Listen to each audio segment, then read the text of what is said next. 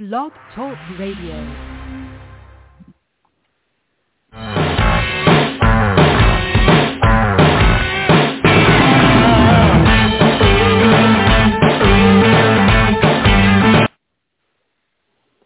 Good afternoon. That was the jukebox intro. It's not the one I usually play. I forgot it was loud and catchy. This is Michael. It's Wednesday, May 26th, and we have a very interesting show today. My co-host, Robin Schooling, is here. Robin, how are you this week? Hello, Michael. I am good, although I've been a little bit nomadic this week because our internet / cable / everything has been out at home. So I've been roaming from coffee shop to coffee shop around town so I can get on Wi-Fi connections. You know, here there are some coffee shops that are open. I haven't had to deal with that, but like all the Starbucks locally still have their seating areas closed down. Even though Florida's been wide open. I think that was maybe a franchise decision. So there's no sitting except outside, and of course, if you're trying to do something like this outside at a Starbucks, you're fighting a lot of natural hazard noise, background noise and stuff. So anyway, hope you weren't doing a lot of Zoom calls and phone conferences with your nomadic digital nomad work this week. Yeah, anyway. I've had to go stand outside to do it, and then we're dealing with the traffic, so it doesn't make it all that great. But I've also had lots and lots of coffee and coffee-related drinks. So. Okay.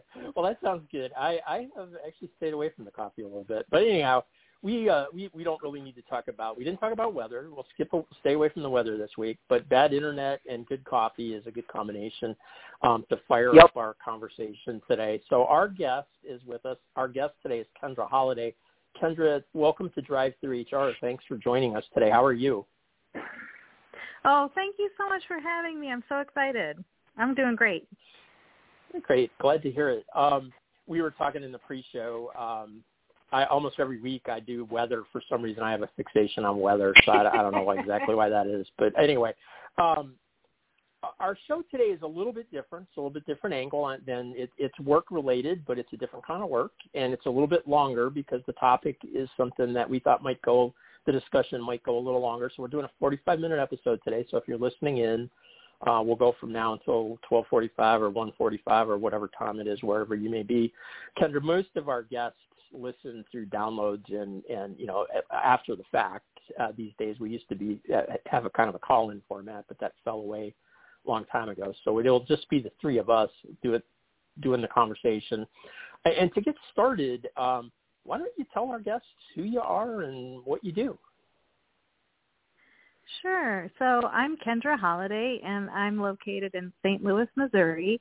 And since 2015, I've been self-employed as a sex and relationship consultant, which involves talking appointments with people, helping them deal with some of their issues, and also intimacy sessions, which are hands-on and are what I would call sex work. Okay. Mm-hmm. Awesome.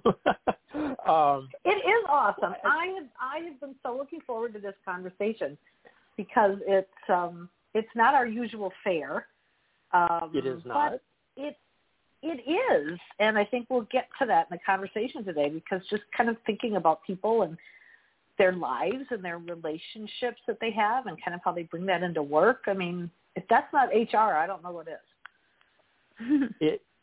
Well, and the counseling and coaching. I mean, the different words that you use. I guess technically you're not a therapist or a licensed practitioner, but you do work Correct. with people on a one-to-one basis and seek to help them with issues. And so you said since 2015. So why don't we start with because you used to have like a day job, I guess you still do, but a more traditional corporate type job, I think, at something. And I don't really know your work history, but why don't you tell us how you made that transition and kind of what led you to where you are today to start out?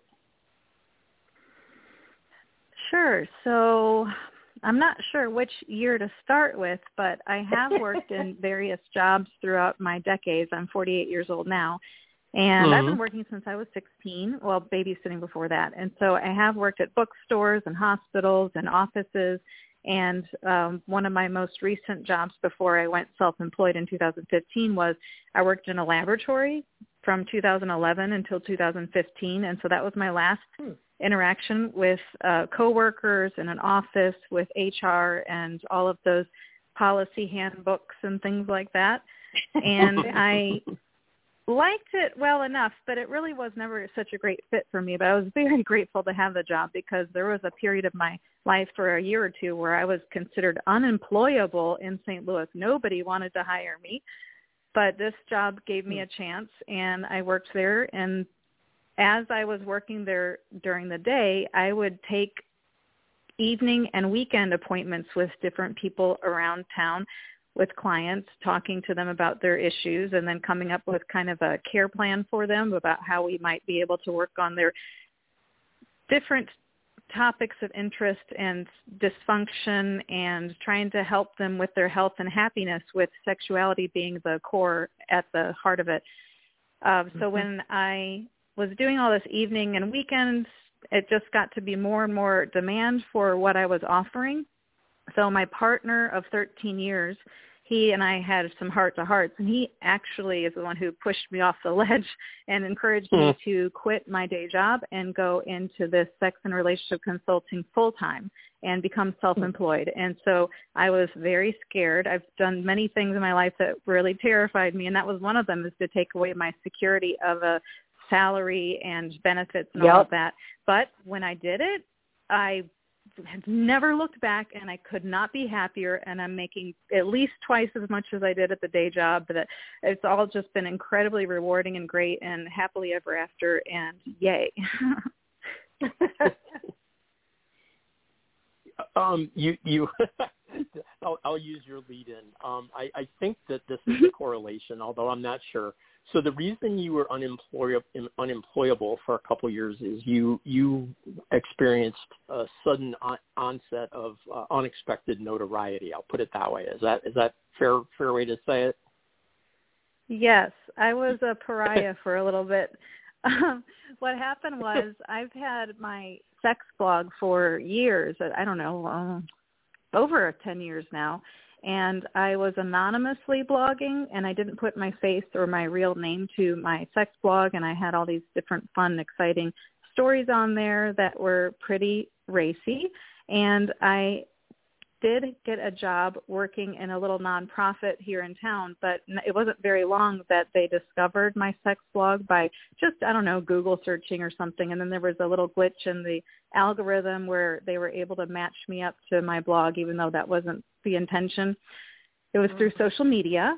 And so I was not working there very long when they called me into the office, and my boss just fired me, and it was one of the most mortifying, humiliating experiences of my life. And she really scolded me for she just thought that anything to do with sex should be private and should not be put online, and how dare I, and what was I thinking, and get out. And so I did the walk of shame. I left that office, and it was awful. And they did send me a follow-up email letting me know that someone who conducts myself the way I was conducting myself was not appropriate for their business, and that even though I was an intelligent woman, I clearly had issues that I had to work out, and I was not welcome there, etc. So, gosh, that was the last time that I was shamed like that, and that was in 2010, April. Yeah. Yeah, that's. Companies have, I guess, I don't know, nonprofits. I did a little bit of work with nonprofits, and I guess their reliance on the public and that kind of stuff is different than a regular corporate office. But I suspect most companies would have probably reacted at some level in the same way, which is unfortunate. But you also, I think that led to you getting reported in the press, which is probably what kind of made you the as you said, a pariah for a couple of years, right? You sort of, that story got picked up online, and when I first talked to you and I read it on your blog, I was like, oh yeah, I remember. I didn't know it was you or for sure, but I remember hearing that story even a decade later, I remember going, wow, that must be miserable. And that's probably being very, very low key as compared to what you actually went through. Yeah, it really was a very traumatic experience, but I am so glad that all's well that ends well, and that I was able to turn that awful situation into a blessing, because it allowed me to really have a deep reflection within myself. And I have this whole motto with my whole online presence about being open and honest. And I thought, my gosh, now that I have been fired and, I thought, should I change my name and work at Target and just try to go underground, or do I actually try to self-actualize and fully integrate and just put my name and my face to all of those racy stories and sex-positive advocacy that I've been putting out there for years? Should I do that? And I decided to go ahead and have my big coming out. So the fired part got media attention, and then when I decided to really take ownership of the whole story, then it really got picked up nationally, and it was a really stressful time. I probably had ulcers, and I ground my teeth at night. I was so nervous, and then when I finally came out, it was a big brouhaha in St. Louis for a little while, and it had to kind of settle down. There was a lot of backlash and repercussions, and so I do believe that we should be able to do whatever we want to do, but we have to be willing to face the consequences. And it was very difficult for a couple of years. It was very hard, and I'm so glad that I was able to get past that and find a place of respect and a place of I've never been so independent and stable in my life. And it's so funny that what I'm teaching is all about sexuality, and it's so interesting to me that we have such a stigma attached to that in our society. Well, and one of the things that I have gone down the rabbit hole of your original website and blog, and people can get to that link through your business link as well, but I just want to tell people to get out there on it. Here's a website that we have probably never referred this sort of content to people, so be aware. It is not safe for work. Goes. But it's also very well done. It's not like you're popping in and it's stuff. So thebeautifulkind.com. But reading through some of the old articles, when you went through the whole situation, you also then had a write-up in, I can tell you're going to probably be the only drive-through HR guest in 12 years who had an article written about them in Hustler magazine. Oh, yes. That's a bragging right. That is a bragging right. Yeah. So, it does kind of get at, I guess part of what makes this conversation so interesting to me is it's, the work that you do and how you've grown your practice and working with people is something, it's this topic that we, as people, as humans, in the U.S. especially, just, are just so unused to talking about and so uncomfortable talking about. And then you layer on, what our audience is, and it's HR folks who just really don't want to talk about it. And I think it's, I just think it's, I just love what you're doing, because I think it destigmatizes these very human characteristics that we have. And so I encourage people to, to take a dive into your website, because it's very educational for people to see. Oh, thank you. I would think, because a lot of it is people needing to realize they're not alone as well. Yeah, I think what's really interesting is that even though I'm not a licensed therapist, I don't have any certifications, all of this is self-taught, and I've taken many continuing education classes, and of course all the reading and research, and most importantly, field research and hands-on experimentation. It makes me more approachable, and I really like that I'm trying to lead by example, and I think a leader goes where she wants others to follow. So that's why I've really put myself out there, and I pretty much am the queen of overshare. And I think that inspires people, and they can also decide what level they want to out about their own sexuality. And, of course, everyone has to have their considerations about family and their church and their workplace. Yep. So you have to think about those things. But I'm so happy that I'm independent and I'm a free agent, and I paid my dues. So now I get to celebrate in all my naked glory.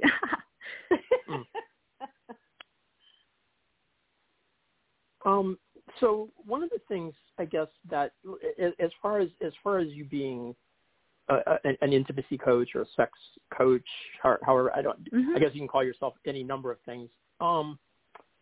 People are coming to you. I mean, and we have a question set up as well, kind of related to the workplace about this as well. But personally, right now, or on a personal basis, human personal, I guess, people come to you with very personal. I'm going to overuse that word, I guess, speaking of oversharing, very personal, and I think often complex issues would bring people to you to talk to speak with you as a coach, to try to understand and explore a side of themselves that they may not be comfortable with, or that they may not be able to speak to their partner about, or a multitude of other reasons that probably exist to seek out someone that does what you do. How do you approach your practice, and how do you try to help people deal with what are really, I believe, complex personal issues?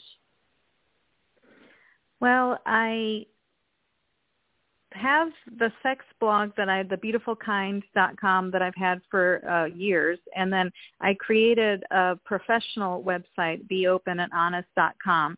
And so people will do a Google search for sex therapy or whatever keywords they might be searching for to help them because they're having issues of some kind, or they're lacking something or missing something and want to become better at or overcome some obstacle they might be having. So they'll Google search, and then my website pops up, and then they can contact me through my contact form. And people usually put their contact information in there and a little bit of a comment about what their issue is. And so I'd say there's like 5 typical issues that people contact me for. It's most often for some sort of sexual dysfunction, such as erectile disappointment or rapid ejaculation, or some sort of anxiety that is interfering with their pleasure. And also there are people that have just come out of a relationship, getting a divorce, and they feel like their confidence is shaken, and they want to kind of check to see how they're doing and regain some confidence and just be able to get some real honest feedback from an experienced person about how they're doing. And so I kind of liken a lot of this stuff to being like a mechanic. I get to get under the hood and tinker around and get real, give them the feedback that they're seeking to let them know how things are going. And also, there's also a lot of people who have great shame over some sort of fetish or fantasies that they feel is taboo, and it's nice to be able to talk with someone about that. A lot of people have religious hang-ups or different things like that. So those are the main ones. Okay. And as you approach talking to somebody, I guess, like how do you, it's not an easy conversation, maybe easier for you as the coach than for the individual, but how do you help them break that down and talk about it and sort of explore it? Well, what I do is every single person, and I almost always work with men, but I have worked with women and couples and some transgender people. What happens is I always start with a 1-hour talking consultation, and that's where I get to gather information about them.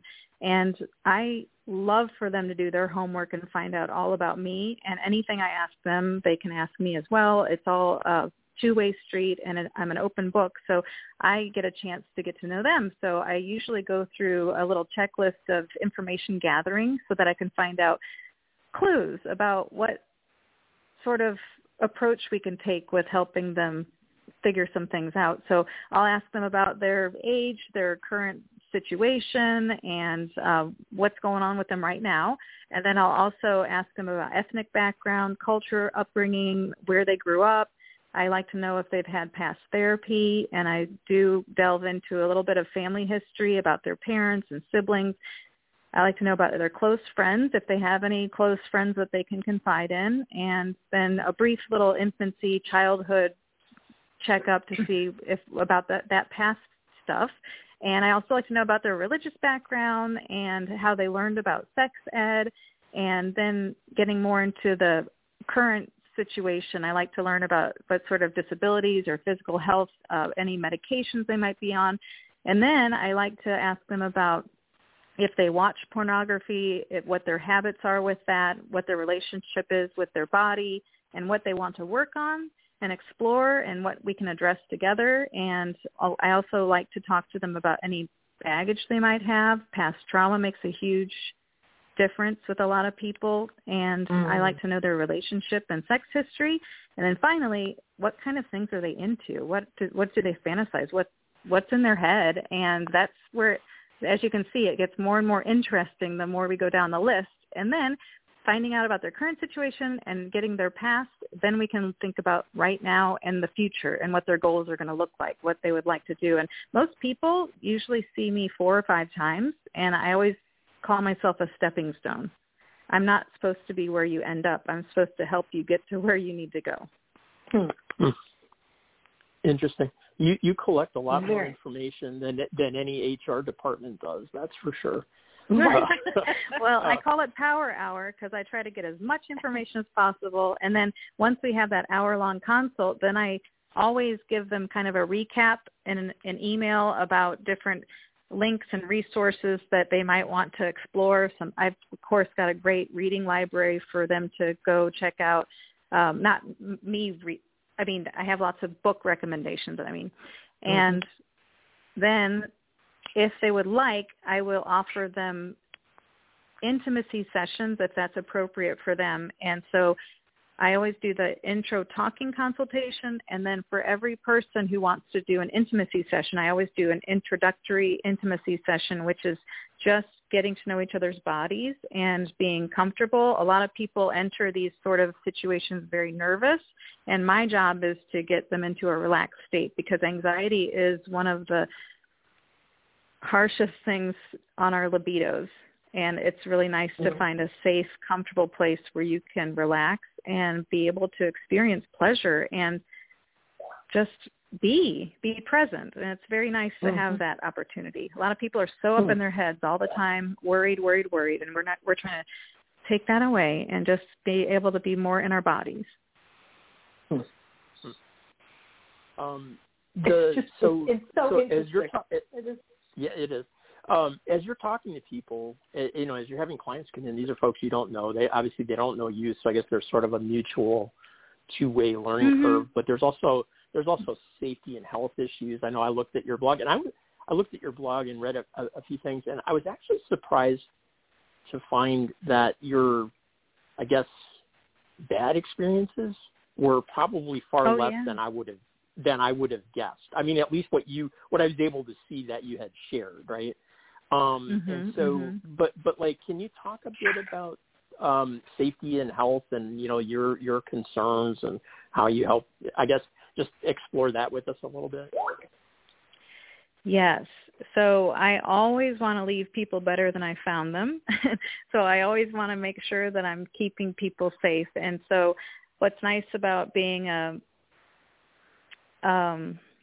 sex educator is that I'm well versed in those types of things of safety and consent and prevention of STIs, things like that. So when I have someone contact me, I do a little bit of screening with them, and I operate on mutual respect. And I know a lot of people feel like we've got a lot of bad people in the world, but I will tell you, I've met and been intimate with probably thousands of people at this point, and overwhelmingly 98% of the people that I encounter are good people. They're nice people. They're earnest. They have good intentions. They want help, and they are so looking for guidance. And so I've had very few bad experiences. It's been a very fortunate. I don't know, maybe my screening's that good because people are just so nice and it just works out really well. Of course, there are some rough situations that I described, but really, I mean, just thinking about it, I've been very fortunate, and I think it helps a lot that I am, I think, like a white middle-aged woman. I've got privilege in our society. I think that I have a pretty public reputation, so that discourages people from trying to mess with me, I think. And so I'm not too concerned about my safety. I do have a lot of gut intuition. So if I sense somebody is contacting me with bad intentions, of course, I refuse to meet with them. And so far it's worked out really well. And I always like to teach people about how to be safe in their interactions with people intimately and dating and so forth. So I will talk to them about consent, and I'll talk to them about the right way to use condoms and hygiene and things that will help keep people safe and all of that. So I think that's the main thing about people not wanting to get mugged. They don't want to get assaulted. They don't want to get ripped off. And of course, we don't want to have the STIs. So I just always practice the safer sex precautions, and that's worked really well for me so far. I get tested about quarterly, and everything's been great. I'm going to ask one more question. Go ahead, I'm sorry. Go ahead, Robin. No, go ahead. I was just going to ask one more question on and it's what about like so there are undoubtedly a lot of people, because we have, in our society today, we're 50% against or for almost anything. It doesn't really matter what it is, but the fact that you are, in working in the sex industry, if you will, or in the field of sex, is probably something that attracts negative attention from certain elements. How about that angle of it? From do you deal with a lot of outreach from people who think that you're from hell or whatever, or I don't know, that or headed there, or is that or is that something that isn't really as pervasive either as one might expect, without knowing much about it? I certainly get some really nasty comments on my blog. There's this one man who keeps commenting about how women's genitals are the devil and very bad and evil, and so I think he's got some issues. And so I just don't publish those because it's just toxic. It's not helpful to the conversation. Yeah. But I don't know. I've certainly had haters in the past, and I've had a little bit of cyber stalking, things like that. But it's been real calmed down lately. I think there's so many things going on out there that I don't know. Like, I'm glad that I don't have to deal with that too often. Yeah. What was the question you had about just people? I think that was basically. Yeah, I think that was basically it. Just like, do you attract? Does what you do? Because you speak in very positive terms about everything you're doing, and that it's a blessing, and using words like that, and yet it seems like it would have the potential to attract negative, like it did with your blog, back in the day. And so I was curious whether there was a high level of that, or if it was less than one might expect. And I think you answered that. I think that I don't know if that's true for all people who work in all the different, I guess, if you start looking at other elements of the sex industry, I don't know what to call it. Somebody who does porn or whatever maybe has, maybe has other issues to deal with. And I guess what I'm trying to get to is that there is some stigma attached to that. And I know Robin had a couple of questions in that direction. So kind of trying to steer in that direction before we go back to the workplace and a couple other places. Yeah, and let me just do a quick reset on the show as well. We're talking with Kendra Holliday about her work, and we'll let her fill everybody in at the end of the show on where they can connect with her. And we're down to about 15 minutes or so left, so we've still got some interesting things to cover. But kind of flowing off of what we were just talking about is thinking about, I guess, the reactions of others to this sort of work, and sort of how society views really any kind of sex work. There's such a, historically just this very, very negative connotation. So we think of the stigmatization of sex workers, and that could be anybody, I guess, in or around any related industry. What do you think are some of the factors, that we're dealing with? And I guess this is kind of a macro level question, but how, where does that stigmatization lead us, and what do we need to overcome? I think that the main reason why sex work, well, it's funny because there's some sex work that is legal, like working in strip clubs or I guess cam girl stuff is legal. I don't know. And people can shoot porn with film, and that's legal. But then if there are other people doing other sex work acts, then that is illegal. So I'm not sure why that is. It doesn't make sense to me. But I think the main reason why sex is so stigmatized and why some of these acts are illegal is mainly about controlling women.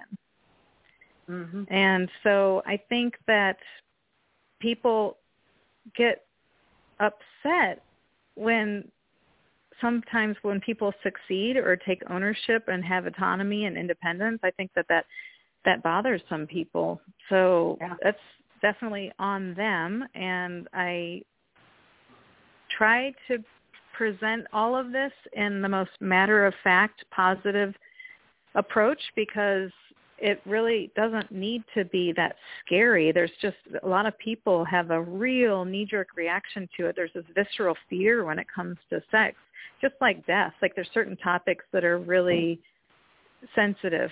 And I'm glad that I got into the sex stuff, because I think that it is so critical and valuable, and it is what's keeping us perpetuating our society. Like what would we do without it? It's really necessary. And I think it's so important to get good sex education. And unfortunately, a lot of the clients who come to see me are in their 50s and 60s, and I wish that they had gotten a better shake at things in their 20s.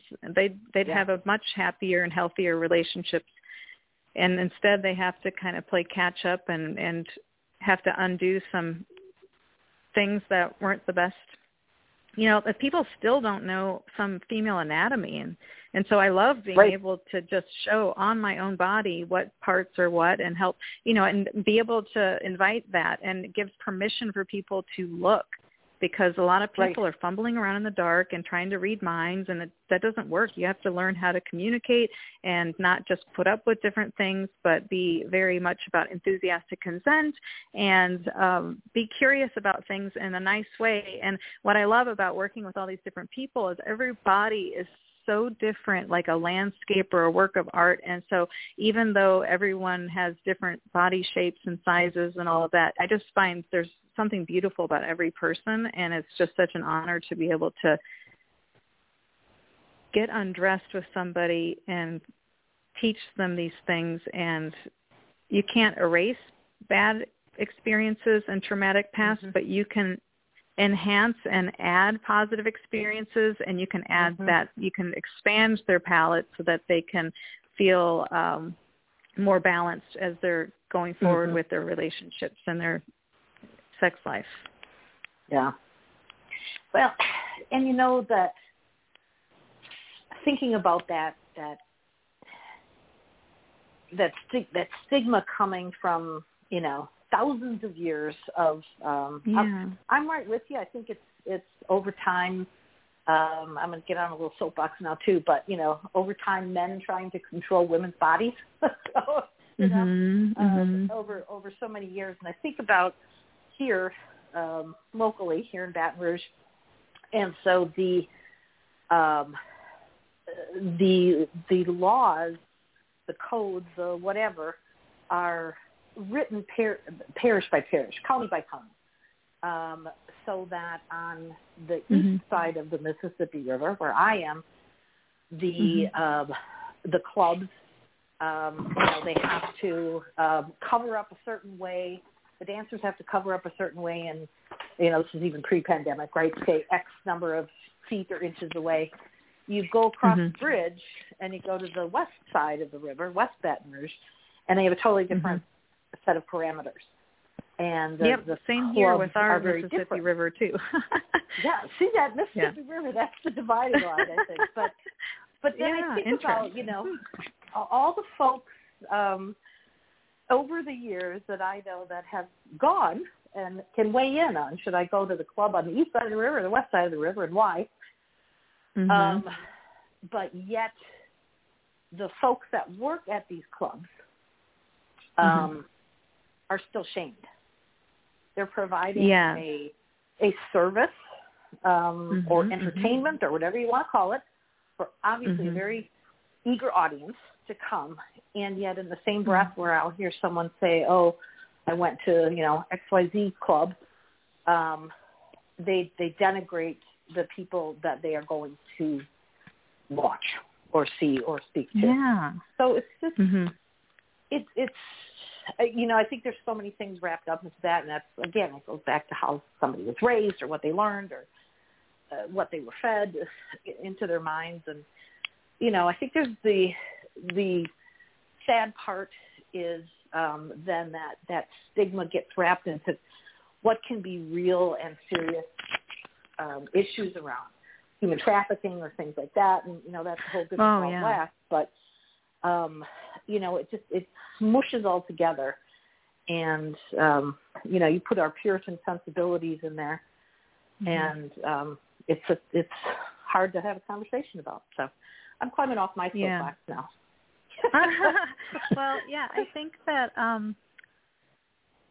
that decriminalizing sex work would do a world of good for things. I think the more you try to squash and censor things, the more underground things go, and the more people are at risk of being trafficked, and the more there's a breakdown on the consent. And so for people like me who are clearly doing this of my own free will, being self-employed, paying my taxes and all that, it's clear that this is a good thing. You don't have to worry about that. Like, ooh, I wonder, if she's really into it and so forth. So it really does help. And I really do wish that we could decriminalize, and I'm doing my part to advocate for me and all of my sex worker colleagues. I've got many different friends in different industries. There's different types of sex work. Some people do sex work face-to-face with people like me, and others are doing them more online or in a different avenue. So I think that we should all be able to do what we want to do as long as we take care of our duties and obligations and don't hurt other people. Amen. Yeah. Okay. It's. I was as you were talking, Kendra. I've been to Amsterdam. I'm Dutch by ethnicity, and I've been to Amsterdam a number of times. And they have the red light district there where prostitution is legal and fully on display. And it's become such a point of tourism. Mostly, I think people just going to gawk, perhaps more than going to participate. That the red light district is the city fathers and mothers of Amsterdam are looking at moving the red light district elsewhere because it's wrecking downtown because of the interest in seeing it, right? So that's that's not it's not really a sex work question. It's illegal there, but the way it's handled and presented has become such an obstacle in the community that they're looking at relocating it to like a more remote part of Amsterdam, I guess, where it's not right on in one of the main. Know that. Yeah, it's been a conversation for a while, and I don't know where it stands these days. But it's one of the more progressive countries, right? Still having issues, much different than what we're talking about, but still having issues caused by people's interest in sex, I guess, right? So everybody wants to see it or whatever. I want to pivot. I know this isn't your specialty, but one of the last questions. We have about 6 minutes left. Okay. Sex, like in HR, one of the things that HR people do is we share horror stories or whatever you want to call them, because crazy things you've had to deal with, and they come in all shapes and sizes, as you might imagine.